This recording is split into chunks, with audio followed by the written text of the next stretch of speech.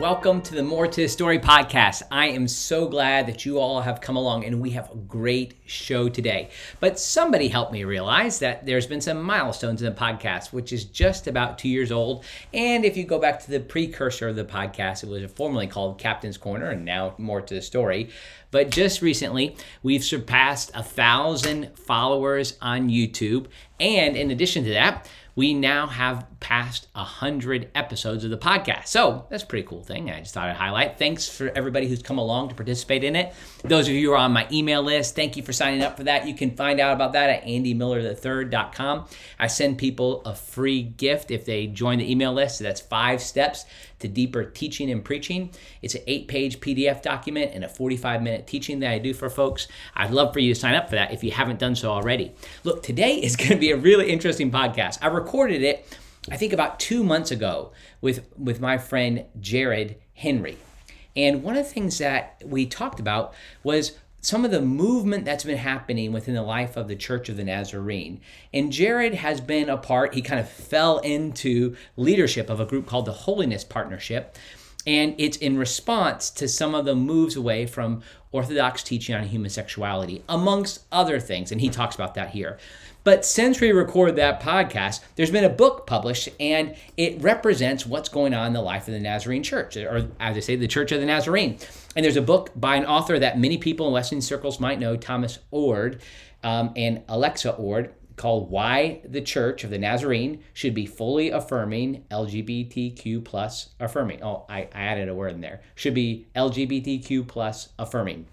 So this is an interesting moment for this podcast to come out, particularly when this book has been put out. Now, this book represents, I think, like several authors. So the Ords here just are editors of that. But what you'll hear in Jared's response isn't directly responding to this book. I wish we would have almost recorded this podcast after this had come out. But nevertheless, it still represents the same challenges and opportunities for clarity to come within denominations. And Jared is working, he's a local church pastor doing great work, and he's been led, I believe, by the Holy Spirit to kind of bring together a group of people who are representing that clear teaching on human sexuality and a host of other doctrines that go along with that. So I think the timing of this is unique, and just know we need to be praying for our friends. If you're not in the Church of the Nazarene, pray for our friends in the Church of the Nazarene, as probably in the next several months, they'll be working through these challenges. All right, this podcast is also brought to you by Wesley Biblical Seminary, where we're training Nazarene pastors,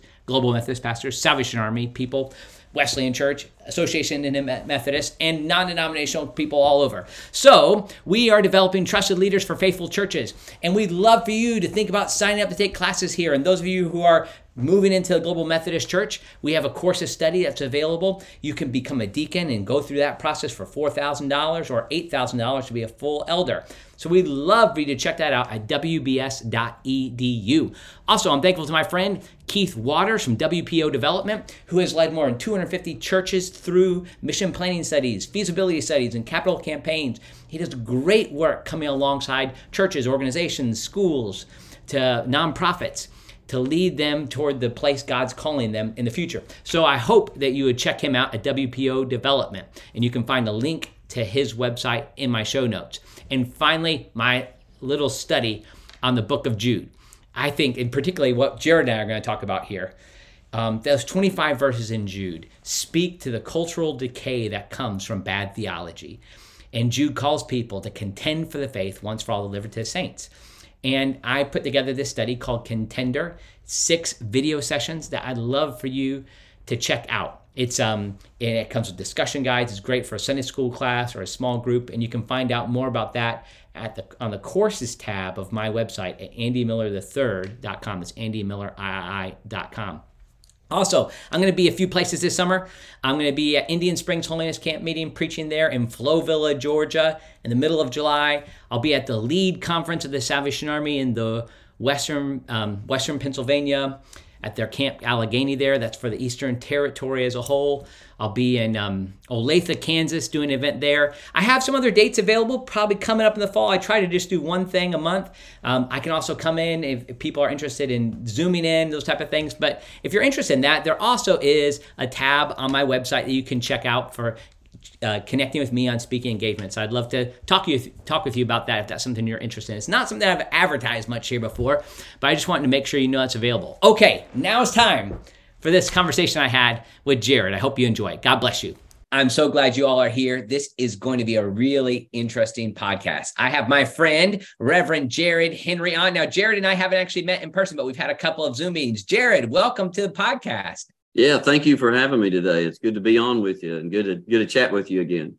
Yeah. Now, Jared, just tell us like a really quick thing about who you are, what church you're serving, and that sort of thing. We're going to talk about the Holiness Partnership, but just tell us a little about who Jared is. So I pastor in Mackey, Indiana, which you've probably not heard of Mackey because population's about 135. Oh, wow. I've been here for about 5 years, and God's just been blessing. God's working, and thankful for the privilege to serve the people of Mackey Church of the Nazarene as the lead pastor. And I moved here from Kentucky. I grew up in Kentucky, but pastored there about 8.5 years in Lexington and other church before that. So served in the Church of the Nazarene all my life in terms of pastoral ministry. I've preached at other churches and done revivals and camp meetings and stuff like that, but an ordained Nazarene minister. Gotcha. And tell us about your family. So I've been married for over 20 years now. So I haven't read a book on marriage yet. I don't think my wife will let me do that yet, but I've got 2 kids. Both are teenagers, Jacob and Hannah. Jacob's 16, Hannah's 14. Gotcha. So I'm blessed. And we realized, like, I've just hit 20 years of marriage. I have kids, 15, 13, 11. And in our last call, we realized that we were at Asbury University together for like 1 semester. And, but we didn't, I'm sure we walked by each other at some point and maybe gave each other a high five or something, but we're in a similar state of life. Yeah. We crossed paths before we actually crossed paths. That's right. Well, Jared, one of the interesting things, like I've been really encouraged by you and the work that you're doing, not just like what you're doing in Mackey. And I was born in Indiana. I lived in Rushville, Bloomington, and Indianapolis. So I'm an Indiana guy myself. But nevertheless, like we have these various things in common. We've served in churches in the Wesleyan holiness tradition, but you have done something distinct outside of that service, in that you have initiated some work that, well, actually God opened up doors, I should say, to lead you to initiate some work at calling your denomination back to its roots, to historic Christian Orthodoxy. And so I'm really interested to hear some of that story. I'm really thankful for your regular ministry and just proclaiming the gospel and the opportunity that people have to experience sanctifying grace in this life. But I want to hit this interview in a way to highlight the way that God's led you to help serve the mission of your denomination. So tell us about how this got started. You are the president of a group called the Holiness Partnership, but there's a lot that came before that. So tell us about a little bit about that history. Yeah. So I'll just tell you first off that I am primarily feel called to be a pastor. So that's like my primary calling. And really the Holiness Partnership is kind of born out of that, not just for me, but all of those that are serving on the board and are part of the Holiness Partnership. It's really an extension of our pastoral calling. So a few years ago, I wrote an article about Nazarene Theological Seminary, and it was the reason why I can no longer support the seminary, the Nazarene Seminary in Kansas City. And I really expected there to be a lot of blowback, negative feedback from the denomination and kind of at large among my peers and pastor friends. When I put that out, I actually got just the opposite. So that was received, and I was getting calls from district superintendents across the USA. I was contacted by Nazarene missionaries around the world, DSs, pastors, lay people, all kinds of folks, and it was positive, saying thank you for articulating something that's been on our heart, something that is of a concern to us, and something that we've been kind of watching, but not really sure what to do. And so for 3 or 4 days, there was just so much. My phone just blew up with phone calls, text, my email. It was everything, that I had about 10,000 views on that article just the first month or so. And Wow. it just really was way more than I expected. And so after about 2 or 3 days, I actually had to turn my phone off, get ready for Sunday and worship and that kind of a thing. But it turned into a time of really, once things kind of settled down, I really spent time in prayer. I'm not a guy that likes to cry over spilled milk. I'm the guy who's saying, where's the mop? Let's clean it up. Let's not just point at it and complain about it. And so I really went to the Lord and said, God, what's heavy on me is that, okay, we've rocked the boat here, but what do I do? What course of action? And so I called a pastor friend up and said, hey, I feel led to start something to be a positive influence on our denomination, to do something good with a little bit of this momentum that was kind of negative starting out. And so, hey, let me back up. What did you, and you can decide, you don't have to speak to it. We don't want to slam on one denomination or one seminary, particularly me, working at Wesley Biblical Seminary. It's not my desire to really hit another institution, whatever that institution is, very hard.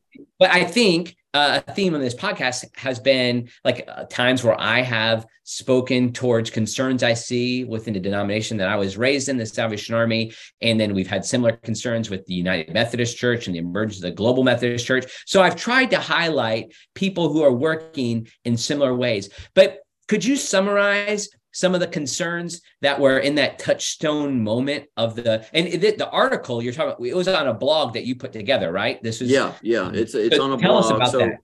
So we've got theholiestpartnership.com is the Holiest Partnership's website. So you can find out about that there. But my article is not on that website. It's actually on my blog. So you'll have to Google that. Why I can no longer support but it was, in essence, it was over the issue of sexuality. The human sexuality question.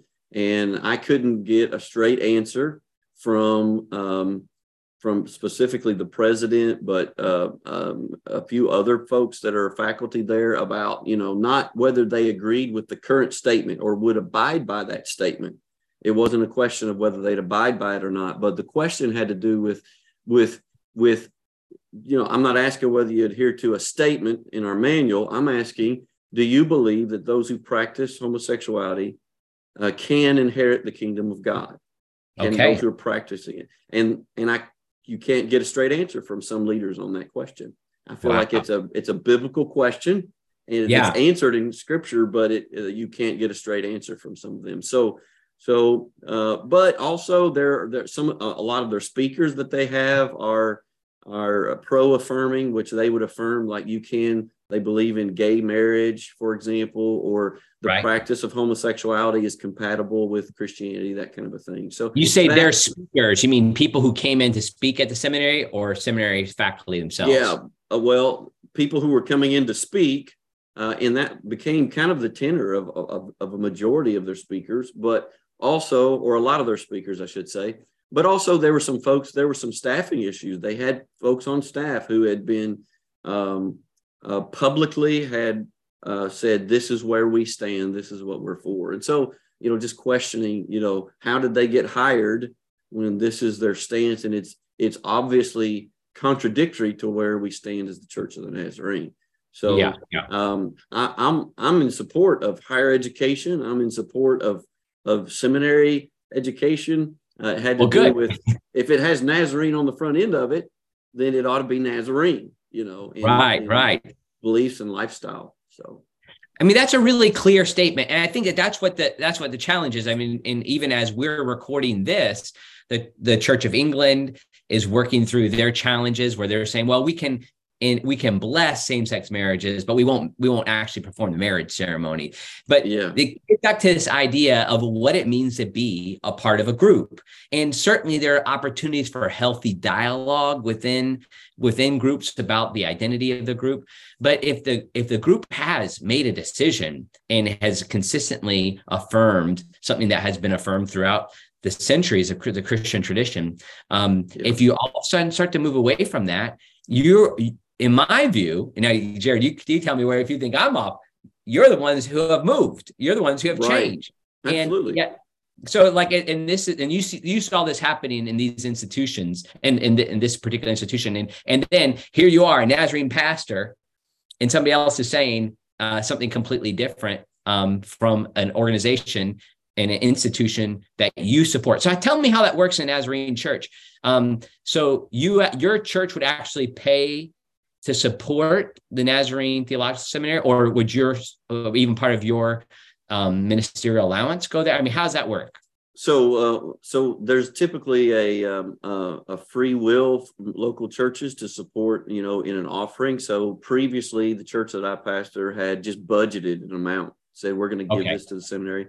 But we also pay what's called the World Evangelism Fund, and there's like a very minutia portion of that goes to the seminary as well. So that's not necessarily a voluntary component, but and we still pay our World Evangelism Fund because that's also what supports the missionaries, the infrastructure of the denomination, all that kind of thing. So we don't withhold that, but we do withhold anything free will. We don't voluntarily give, and we've kind of allotted those funds elsewhere to other educational institutions that we can support.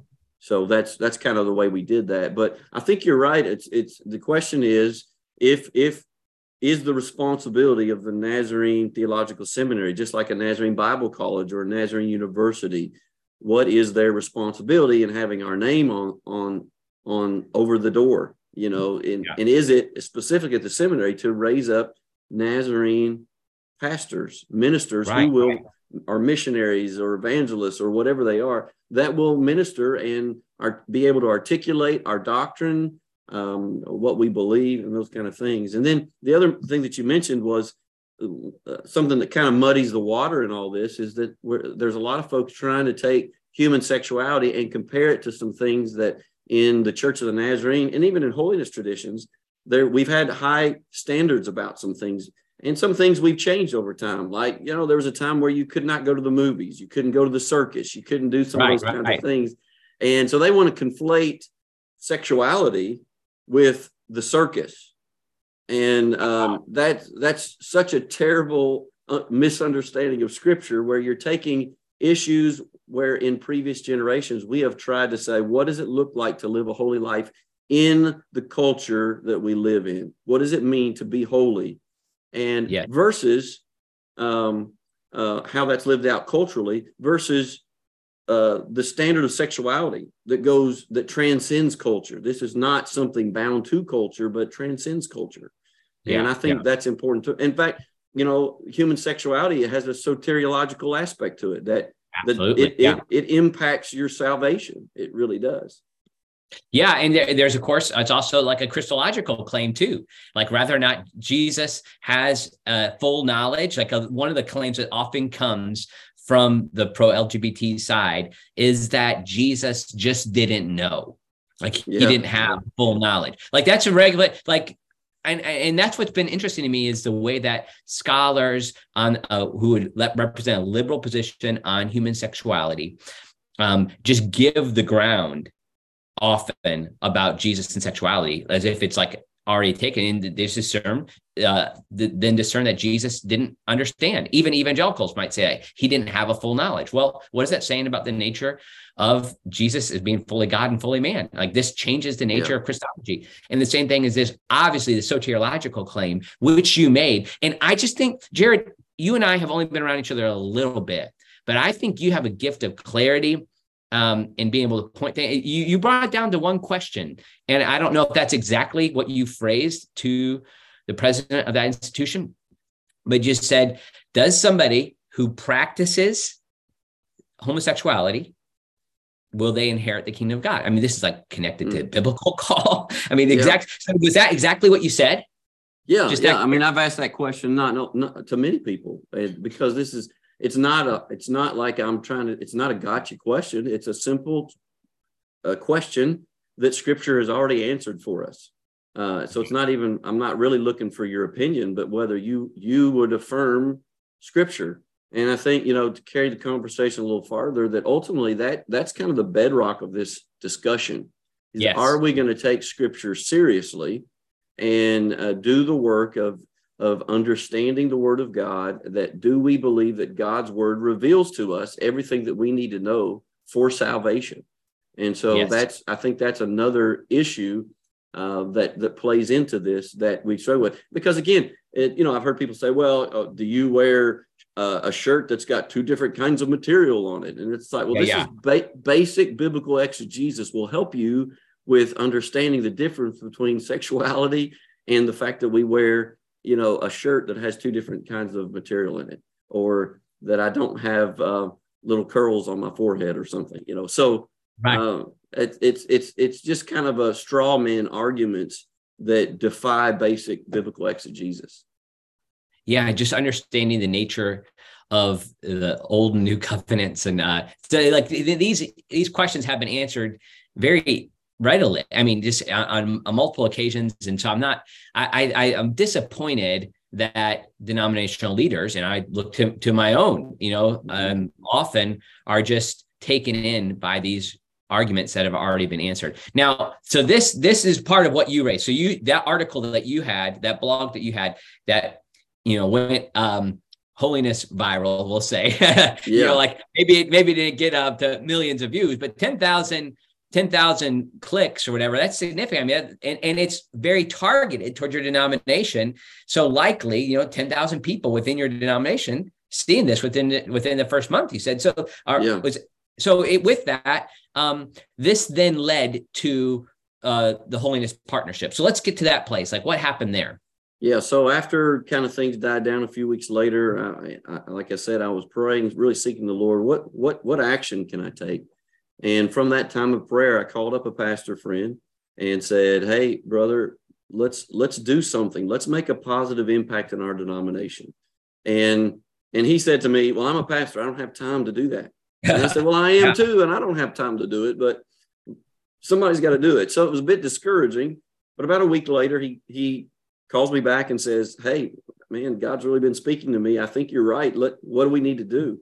And so I said, let's get together. Let's get 12 pastors across our denomination. We weren't looking for district superintendents, general superintendents. We're just looking for pastors that have been faithful and fruitful. And let's gather together and have a time of prayer. So we gathered together. It was a couple of years ago now. So it was kind of still COVID stuff was going on, but we gathered in person.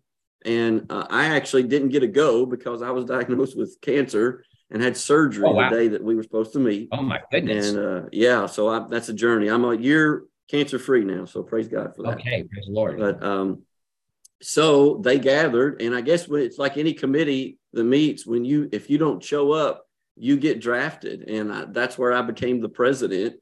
And the vision kind of began to come together to be like, we're not going to be just a bunch of cranky people who are upset about everything. If there's a problem, what's the root of that problem? And so we really believe that it was coming back to the message of full salvation. Scriptural holiness is the key for people, not just to understand it as a doctrine, but also as an experience in their life and to begin to live that out again. And that with the fullness of the Holy Spirit, minds would change, hearts will change, desires change, everything changes and gets oriented around Christ rather than the things of the flesh and the things of the culture. And so that's what we set out to do. So we had our first gathering was in a fall, and then the first gathering was in April of the next year in Kokomo, Indiana. And we had to kind of, again, COVID was still going on, so all the stuff that had to do with that. So we had to kind of limit how many people could be there and that kind of a thing. But and then we also didn't want to go just debate all these issues with everybody that might have been just trying to stir stuff up. We were like, look, we believe in the authority of Scripture, so that's where we're going to start. And then from there, we're going to start promoting what we believe as the Church of the Nazarene. So we believe and promote the articles of faith that we have in the Church of the Nazarene, the Code of Christian Conduct, our statement on human sexuality. We affirm all those kinds of things and want to see that propagated and people to understand what we believe. It's a beautiful thing. And what we have found is that while this minority pushing an agenda, it's a culturally driven agenda, it's a minority. There are a lot of pastors, a lot of folks. Now, some are still kind of scared of what repercussions, but more and more people rising to the occasion and saying, thank you. We want to be a part of this movement. We believe this is going to be life and vitality for our church. Oh, I love it. It's such an amazing thing how God led you at that moment to write that article and then get this group together. It reminds me of what happened in United Methodist Church. I don't know how long ago it was, 40 or 50 years ago. Maybe you've heard the story. Charles Kaiser, I think was his name. He wrote an article about, and I think he was in an area that he felt a little alone. And he wrote an article with concerns about the orthodoxy of the denomination and the Sunday school resources. And then that article, this very similar thing happened. And then that led to the Good News movement, the Good News organization, which became the Good News for United Methodists. And that's a magazine that's been passed down now through generations and was just leading people back to the Orthodox message. And then they became somewhat political organization within the denomination. As you know, like part of what happens is the bureaucratic functions, and I don't say that as a bad word, right? Bureaucratic functions can be manipulated, and that's what had happened. And so part of the things that have led to what's happened in with the emergence of the Global Methodist Church was the political, I would say, maneuvering, but just like awareness of what's happening. How is that? Now, your name isn't like the Holiness Partnership for the Nazarene Church, but it's at this point fairly focused on the Nazarene Church. What things are you doing in presenting this positive message? What things are you doing to ensure like the Nazarene Church is holding to what it has historically believed? So we've kind of struggled with how broad to make the Holiness Partnership, because we met in Kokomo, then we were in Kansas City, which is kind of like where the Global Ministry Center is, so the kind of the heart of the Church of the Nazarene and that kind of a thing. But in Kansas City, we had United Methodist, we had Salvation Army, we had Free Methodist, we had Protestant Methodist, we had Free Methodist, we had a lot of other groups there as well. Now, it was a majority were Nazarene. Wesleyans were there.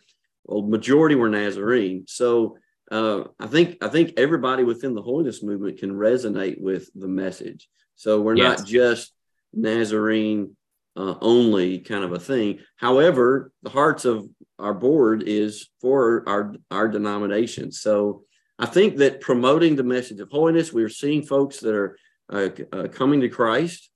Even in our gatherings, we've seen pastors who were sanctified at the gatherings, and which is encouraging. It's discouraging, like, well, I thought you had to be sanctified to become ordained in the Church of the Nazarene, but they're receiving that blessing. And so that's a great thing. And I think, but just giving a voice or a rally point for the many pastors out there who, like you mentioned, feel isolated sometimes. And they're beginning to realize, wait, I'm not the minority. There's more that are with us than are with them in reality. And so it's just a matter of dealing with some of these issues through institutionally or denominationally, however you want to look at it in that regard, I think is what really it comes down to. Now, you mentioned the Good News, the United Methodist with the Methodists. And that's one of the things that we're torn about is like they in some ways, I think that was a good thing, but they failed. The denomination splintered. That's right. And so for sure. Historically, that's what's happened. Presbyterians, all the mainline denominations, they've either splintered or gone down. And so no movement within a denomination has really been successful in turning the tide of these things. Interesting. And so one of the things that I'm torn about is I'm not interested in splintering my denomination. I came to Christ in the Church of the Nazarene, and so I love it. And maybe most people wouldn't say it this way, maybe I'm overly optimistic, but I feel like I have faith that our denomination is maybe small enough and healthy enough that we're not where some of these other denominations were with just being so large or they'd just gone too far. And so what we're also asking ourselves is, what does it look like for us to to go about this differently in the Church of the Nazarene. We can't take our playbook from Good News, because while they were good and they did a lot of good things, ultimately they were unsuccessful in what they wanted to see happen. And so that's how you have the formation of the Global Methodist Church. So, what does that look like? I'm not exactly sure, but it's got to be different than what people have done before. Oh, Jared, this is so interesting. So I'm glad that you said that. And it's helpful to think of that. And I think there are likely things that are part of the Good News movement, the confessing movement, and then the emergence of the Wesleyan Covenant Association, that they had to have some response. They had to have a place to go. So there's a way that the Global Methodist Church is at victory. And in the sense that, I've had somebody on my podcast to say how we shouldn't use that language, right? Like somebody won or lost. Okay, I get that. I'm sorry. I'm just trying to say things as precisely as quickly as I can. Sometimes I lack the precision. Still, like what happens there is like the church that's holding to the Orthodox tradition and what the movement has believed in the authority of Scripture, that has persisted. So there is a way that it's not a complete failure. But what would you say to some of the folks who, and there's a group that's not just a opposition against you, but a group that has formed that is trying to move the Nazarene Church toward a more pro-LGBT stance, in the sense of trying to get them to change the policies and the doctrine. So, I mean, do you think that those groups can come back to Orthodoxy, or do you just want them to realize that they've moved on? I mean, what? Because if that's what's going to happen, there's going to be these two sides. So, like, I would say, maybe this is, I think there's, the Church Catholic, and then there's the Church Several, which is like denominations. We coalesce because, why do we come together as a denomination? Because we believe the same things. All right. Now, the Church Catholic, obviously, there's orthodoxy within that. I think this human sexuality issue is outside of orthodoxy. So I think that, they're false teachers. They're not just, it's like the difference between Arminianism and the Reformed movement. Those can be brothers and sisters in Christ, although they have differences. But this is outside of orthodoxy. This is denial of human sexuality defined by Scripture. And so I think that, to throw that out there. But denominations come together because we believe the same things. And so it's like, well, if you for us as Nazarenes, so if you're not Arminian, then maybe you need to join a Reformed group. You need to join a Calvinist group. I'm not saying that with a mean spirit. I'm just saying that for the sake of unity, you need to probably better identify with that, because your theology dictates form, it dictates methodology, it dictates a lot of things. And so join folks who have a similar way of thinking about that, rather than try to change where you're at. Right? And so obviously there's change in a denomination, but we're talking about some substantial kinds of things. And so I think that, I think if they're going to be persistent, if we've got folks who are dogmatically insistent upon pushing the human sexuality beyond the scope of Scripture, or to contradict Scripture, I should say, then I think that they either need to leave or they need to repent. I'd like for them to repent, but I think that they need to leave. But what you look at in denominations is you find that the folks being faithful to the historic stand of the church in Scripture, they are pushed out, and they eventually are rejected. And it starts with saying, "Well, give us room at the table," and eventually it's, "Well, you got to go find a new table." Right. No, it's true. That's the problem I think that I see. And can it be different? So I celebrate like the Global Methodist Church in their willingness to do what they're doing. And I think certainly biblically you could say, well, is there a new wineskin? And the old wineskin might be the United Methodist Church, and now the new wineskin is the Global Methodist Church. So maybe they would make that claim, but I don't know that the Church of the Nazarene is old enough to be an old wineskin yet. And so, amen. Well, there you go. I'm wanting for us to experience a refreshing. And at this point, it will be painful, I think, for us to really deal with all the issues. I think it comes to a place where there has to be accountability, or Yes. schism at some point. So you've said that like that's what you either go someplace else or repent. But at some point within a denominational structure, there needs to be accountability for that. Like there needs to be a place where somebody comes in and says, this is the option. And it's not necessarily like for, one pastor in one church to do that. The same thing happened in my denomination. There's a couple of there's a couple of territories within the Salvation Army that are in areas that are more progressive than the United States. Yeah. And have said, no, well, we can't do this because of our culture. Australia, I believe it's in Norway as well. And so to me, what I've said is that, well, this is the opportunity for the people who are in executive seats. Their role is to execute. Now I'm not saying kill somebody, but execute, make things happen. You're the CEO, even though we have ecclesial language, you're the CEO of the Nazarene Church. So you execute the church's mission there. Well, we have people who are in authority, and in your tradition, general superintendents, and my tradition, simply the general, right, is responsible for executing that mission and then facilitating that and holding people to account, because we've all committed to be a part of something. So it has to come to that place. And so you think that the nature of like the ground game, so to speak, like what do you think is that this won't be exact, it won't be scientific, I recognize that, the Nazarene churches around the world, like the global Nazarene church, what percentage would you think would hold to a biblical understanding of human sexuality? Oh, I would say 99%.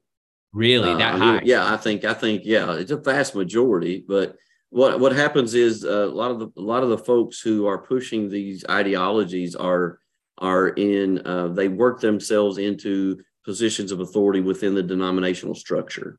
And so I think, the whole idea of accountability, you're dead on.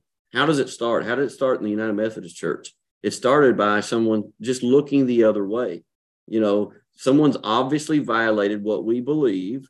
And I think you can graciously implement church discipline and for the sake of restoration, but you have to do it. You can't look the other way because, this could harm my relationship, or this could be awkward, or this is a relative of somebody else. That can be an issue in smaller denominations as well. And so I think to begin to implement church discipline is an essential. Otherwise, it's like, well, why say anything if you're not going to hold to it, right? And implement these kinds of things and hold people accountable for what they do and what they say and who they are. And so, and again, I think we would understand they want to muddy the waters sometimes, some of these folks, but there's a difference between issues of promoting a sexual ethic that goes against Scripture and debating upon whether Christians can watch PG-13 movies or R-rated or PG or TV at all. You know what I'm saying? It's that's a totally different subject. Those are worthwhile conversations as well to debate or to discuss or to evaluate. However, those kinds of discussions are different than someone directly contradicting the clear teachings of Scripture, Old and New Testament. Right. And so that's what's happened. So you think if it's not, let's even say it's 95%, but if it's 5%, those people, those folks are in positions of authority often, is what you're saying. So if not always, but yeah. So, and they tend to gravitate, and I know you're part of a seminary, but they tend to gravitate towards some of our academic institutions as well. It kind of becomes a safe haven, and academic institutions are supposed to explore different ideas. But it would seem to me that a Christian seminary, specifically a Nazarene seminary, ought to lead the charge on intellectually helping people understand why we believe what we believe about sexuality. And so instead of advocating for behind the scenes more, some of their staff advocating for changes in what we believe, we're really standing up. And I think the Church of the Nazarene has a history of being very supportive of universities. We've started a lot of schools. We have a seminary around the world. We have schools, and then some of our scholars, William Greathouse and and Taylor and a lot of these others who were advocates for what we believe. They weren't working against what we believe. They were advocates for it. And so I appreciate, that we need that today. We need scholars who have gift of knowledge and understanding and wisdom, and to utilize that in a way that is supportive of the church rather than eats away at the moral integrity of our statement on sexuality.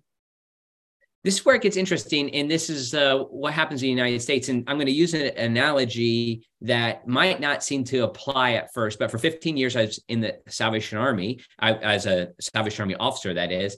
And oftentimes people would want to support our humanitarian work, which was done in Jesus's name, by the way, because they didn't like government programs, right? And I was often really we were glad to do that because we could have independence, and people would support us because of that. And what happens when you have bureaucratic structures that are developed is that they become like, Ronald Reagan says, like when he talked about government agencies, like the closest thing to everlasting life, that you can have. Like once it starts, it's really hard to stop it. And I kind of think about that in light of like what happens in a denomination. So a denomination creates an institution, creates a department, and it starts to have its own life. And a denomination, for good reasons, wants to have a seminary, right? Because we want to train our pastors. But I mean, this is my little appeal to or something like Wesley Biblical Seminary, is that we are unconnected to a denomination, except in the sense that we are approved to train ministers in certain denominations. And I think that keeps it so that we are outside of any of those systems that can, unfortunately, that get caught up in the politics of a particular denomination. And I just wonder if that model might be better. Of course, I'm partial to it because that's what I'm a part of, and I get my livelihood from it. No doubt about it. But I think there's something to like, maybe it's like in the future, this is where we go. Like, how about this, Jared? Like, do you think there should be the denominationally oriented universities and seminaries? Is that something that's needed for the Church of Nazarene, or can you just like stick with like schools like us? Yeah, I'm definitely supportive of Wesley Biblical Seminary. Appreciate what you all are doing. I've got some friends that serve there on staff and in the faculty and stuff, and so definitely appreciate what you're doing. I don't know that I would say it's either or. I think it's probably both and. Okay. But what a denomination has to constantly do, it's just like in the local church, and we're always afraid of having any kind of a metric to see if we're fruitful. All right. So in the Holiness Partnership, we talk about resourcing the church to be faithful and fruitful. We're not just trying to say, hey, we're all going to be Orthodox while our churches dwindle away and our denomination dies, but we want to be fruitful as well. And I think every institution of the church has to constantly evaluate themselves, just like Scripture calls us to examine yourselves individually. But I think even corporately, let's examine ourselves. Are we seeing in a local church? Are we seeing people come to know Christ?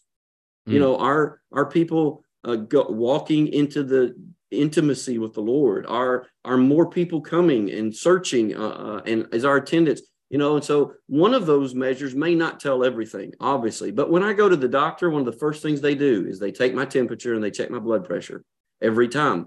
It's like, well, my foot is broke. I don't need you to check my temperature. But they're using metrics that don't tell everything, but they can tell something. So if my temperature is off, if my blood pressure is off, it may be indication that there's something more that is a problem that needs to. And so I think even our academic institutions need to begin to institute metrics upon themselves and be public about it. What does it look like? How many of the folks that are graduating from here are fruitful and faithful pastors? How many are leaving the ministry? All those kinds of things I think are, now we don't always want to talk about that because, I don't always want to talk about my attendance. If my attendance at my local church goes down, I don't want to talk about that. I don't want to talk about it if it's going up. But I think to be faithful to what God's called me to, I've got to evaluate those things often. And so often asking, okay, wait a minute. Hey, it's been a couple months since someone really came to know Jesus as their Savior and had a life transformation. So what's going on here? Are we missing something? Sure. You know, and so I think those metrics are helpful, whether you're in or out of the denomination. They don't tell everything. Obviously, they're not idols. They have become idols for some people, but we've thrown them out. And I think we've harmed ourselves by doing that. And that too lends itself to accountability. You know, right. So how many Nazarene pastors is the Nazarene Seminary producing? Now, you as Wesley Biblical Seminary, you've got to be producing folks because your existence kind of depends upon it. So if you're not producing pastors who are going out being fruitful and faithful in their settings and having other young people called to ministry and coming back to the school, you know, for training, then you're going to eventually, in a few decades, you'll cease to exist. But denominational schools, and this is the weakness, is they've got an ongoing pipeline, sometimes whether they are faithful with those students or not. And that's why I bring it up. This is why, because like, it sounds self-serving because I'm at an independent seminary, but is it systemic? And you look at what happened in United Methodism, all of the official United Methodist seminaries, not a one of them was biblically orthodox. Like now, and they all receive funding. And there was some, I forget the sad thing, Boston University had just a couple, less than 10 people training to be ordained elders in the United Methodist Church. Yet they were getting more than $1 million a year from the United Methodist Church. Like that metric is there, but is there something? This is why it's connected to the government programs. If the government's going to keep on paying for you, well, then why do you? Well, like, what can there be true account? And I think that's what you're trying to do. So I'm not just trying to say stop all the schools and support Western, but is there something like systemic behind it? And I love the fact that you're like, I want there to be faithful and fruitful Nazarene Theological Seminary. There is plenty. Like we need a lot of people to be active. Mm-hmm. Like I would love it if there were United Methodist seminaries that were faithful, and I would love the same thing true for Salvation Army or any other denomination. Well, I think any denomination also has to deal with institutionalism. That if we're not careful, we can become loyal to the institution to the neglect of God. That our institution can become an idol to us almost to some extent, and that certainly could be problematic. I don't think that we're there on a large scale in the Church of the Nazarene, and I appreciate that, and that's why I have hope that we are willing to say, hey, this is a problem. But I think just being part of a denomination has got its own challenges, but at the same time, it's got its own benefits as well that are important too. No, it's right. I mean, you have these connections and you have a shared history, it'd be easy to say, okay, we'll just have our independent thing. You like your church in Mackey, you'd rather not be moved, you'd rather own your own property, whatever it is. But there are theological and ecclesiological assumptions that are made with the fact that you don't own property. And those are things that unite people. Like people might not always understand that because they come from a different tradition. Okay, Jared, I want to make sure to tell us more of like what the Holiness Partnership is doing now, about your conference, how people can find out about it.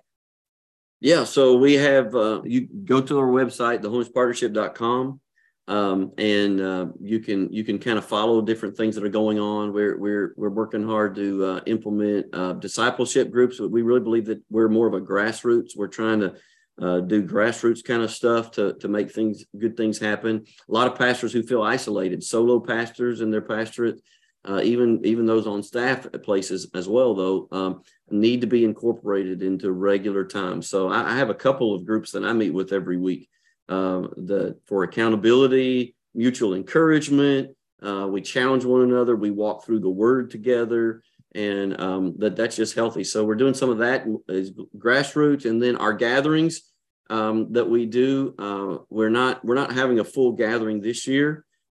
Mainly because of the General Assembly of the Church of the Nazarene, but we will in 2024. So those dates are not out yet and that kind of a thing, but we'll have speakers and stuff and all that. But and then we have workshops. We have a number of workshops, and really it's just about how does our doctrine of holiness, scriptural holiness, how does that impact, some of the issues that we're facing? And we want to talk about the issues of what's going on. What about racism in our culture? What about the issues of life, not just abortion, but also euthanasia, doctor-assisted suicide? What do those things look like? What does it look like to have a family in a time where the family is kind of eroding and that kind of a thing? So all of not just human sexuality, but all of these issues that, what about social justice kinds of things, or critical race theory? How does that match up with and align with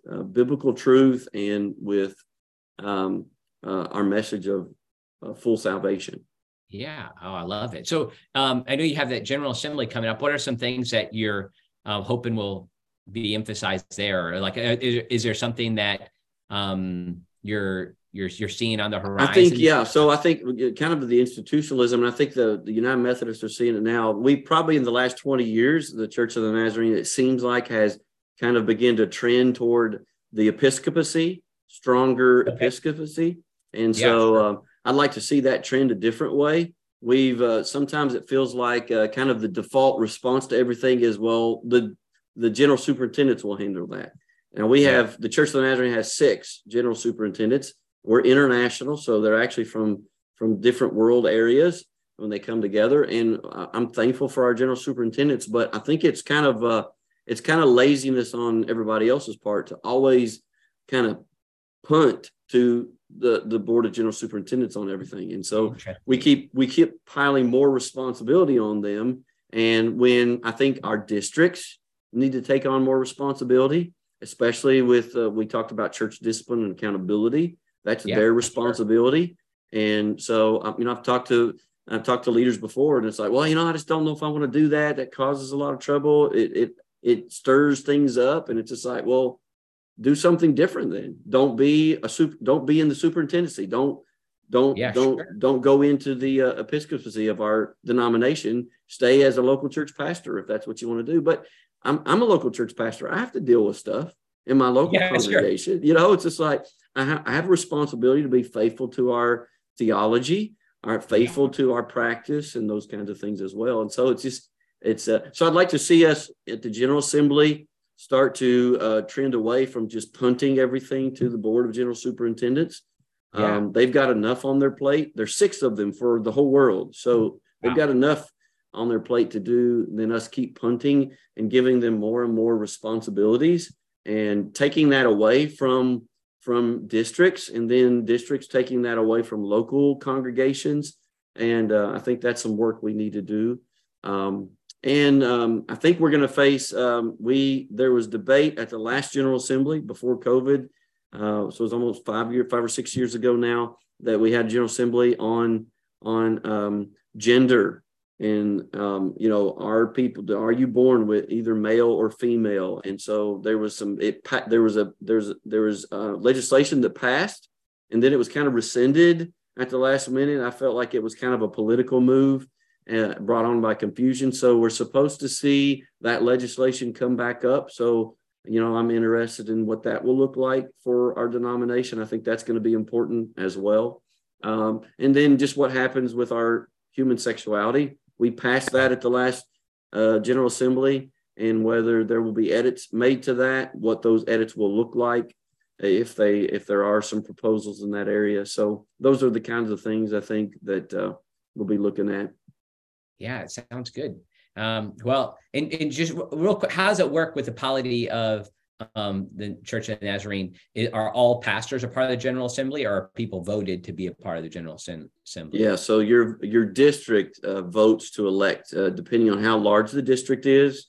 They get so many delegates. So typically it's like the district superintendent is automatic, but then there's usually 2 or 3 other elders, and then there's laity as well. And so every district that's at a certain level in the world can send delegates. So we are an international church. So everything that we do at General Assembly impacts us internationally, not just regionally.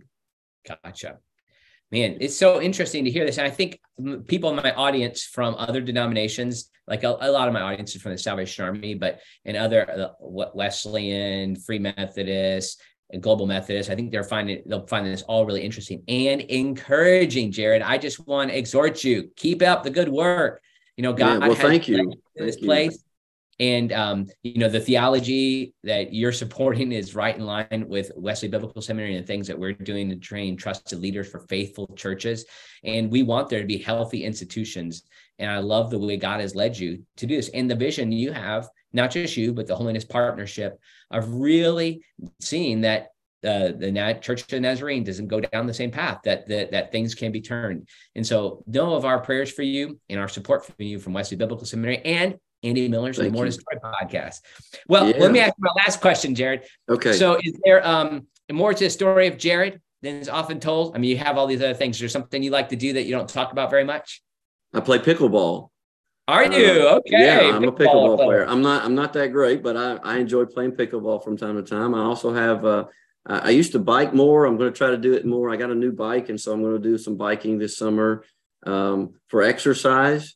So since I've gone through my cancer spell, my age is starting. My rebound has been a lot slower. So I can feel it sometimes on Sundays after I'm preaching, a couple times on Sunday morning and then Sunday night too, that my endurance is low. So I've been trying to do some things just to work on my physical health and that kind of thing. So I guess that's maybe more to the story of me. I'll tell you, and maybe a side note too, is one of the things that I've learned in this endeavor is that you get a lot of criticism, and I've encouraged folks who are also taking a stand in their churches, their denomination, keep a tender heart, but have thick skin.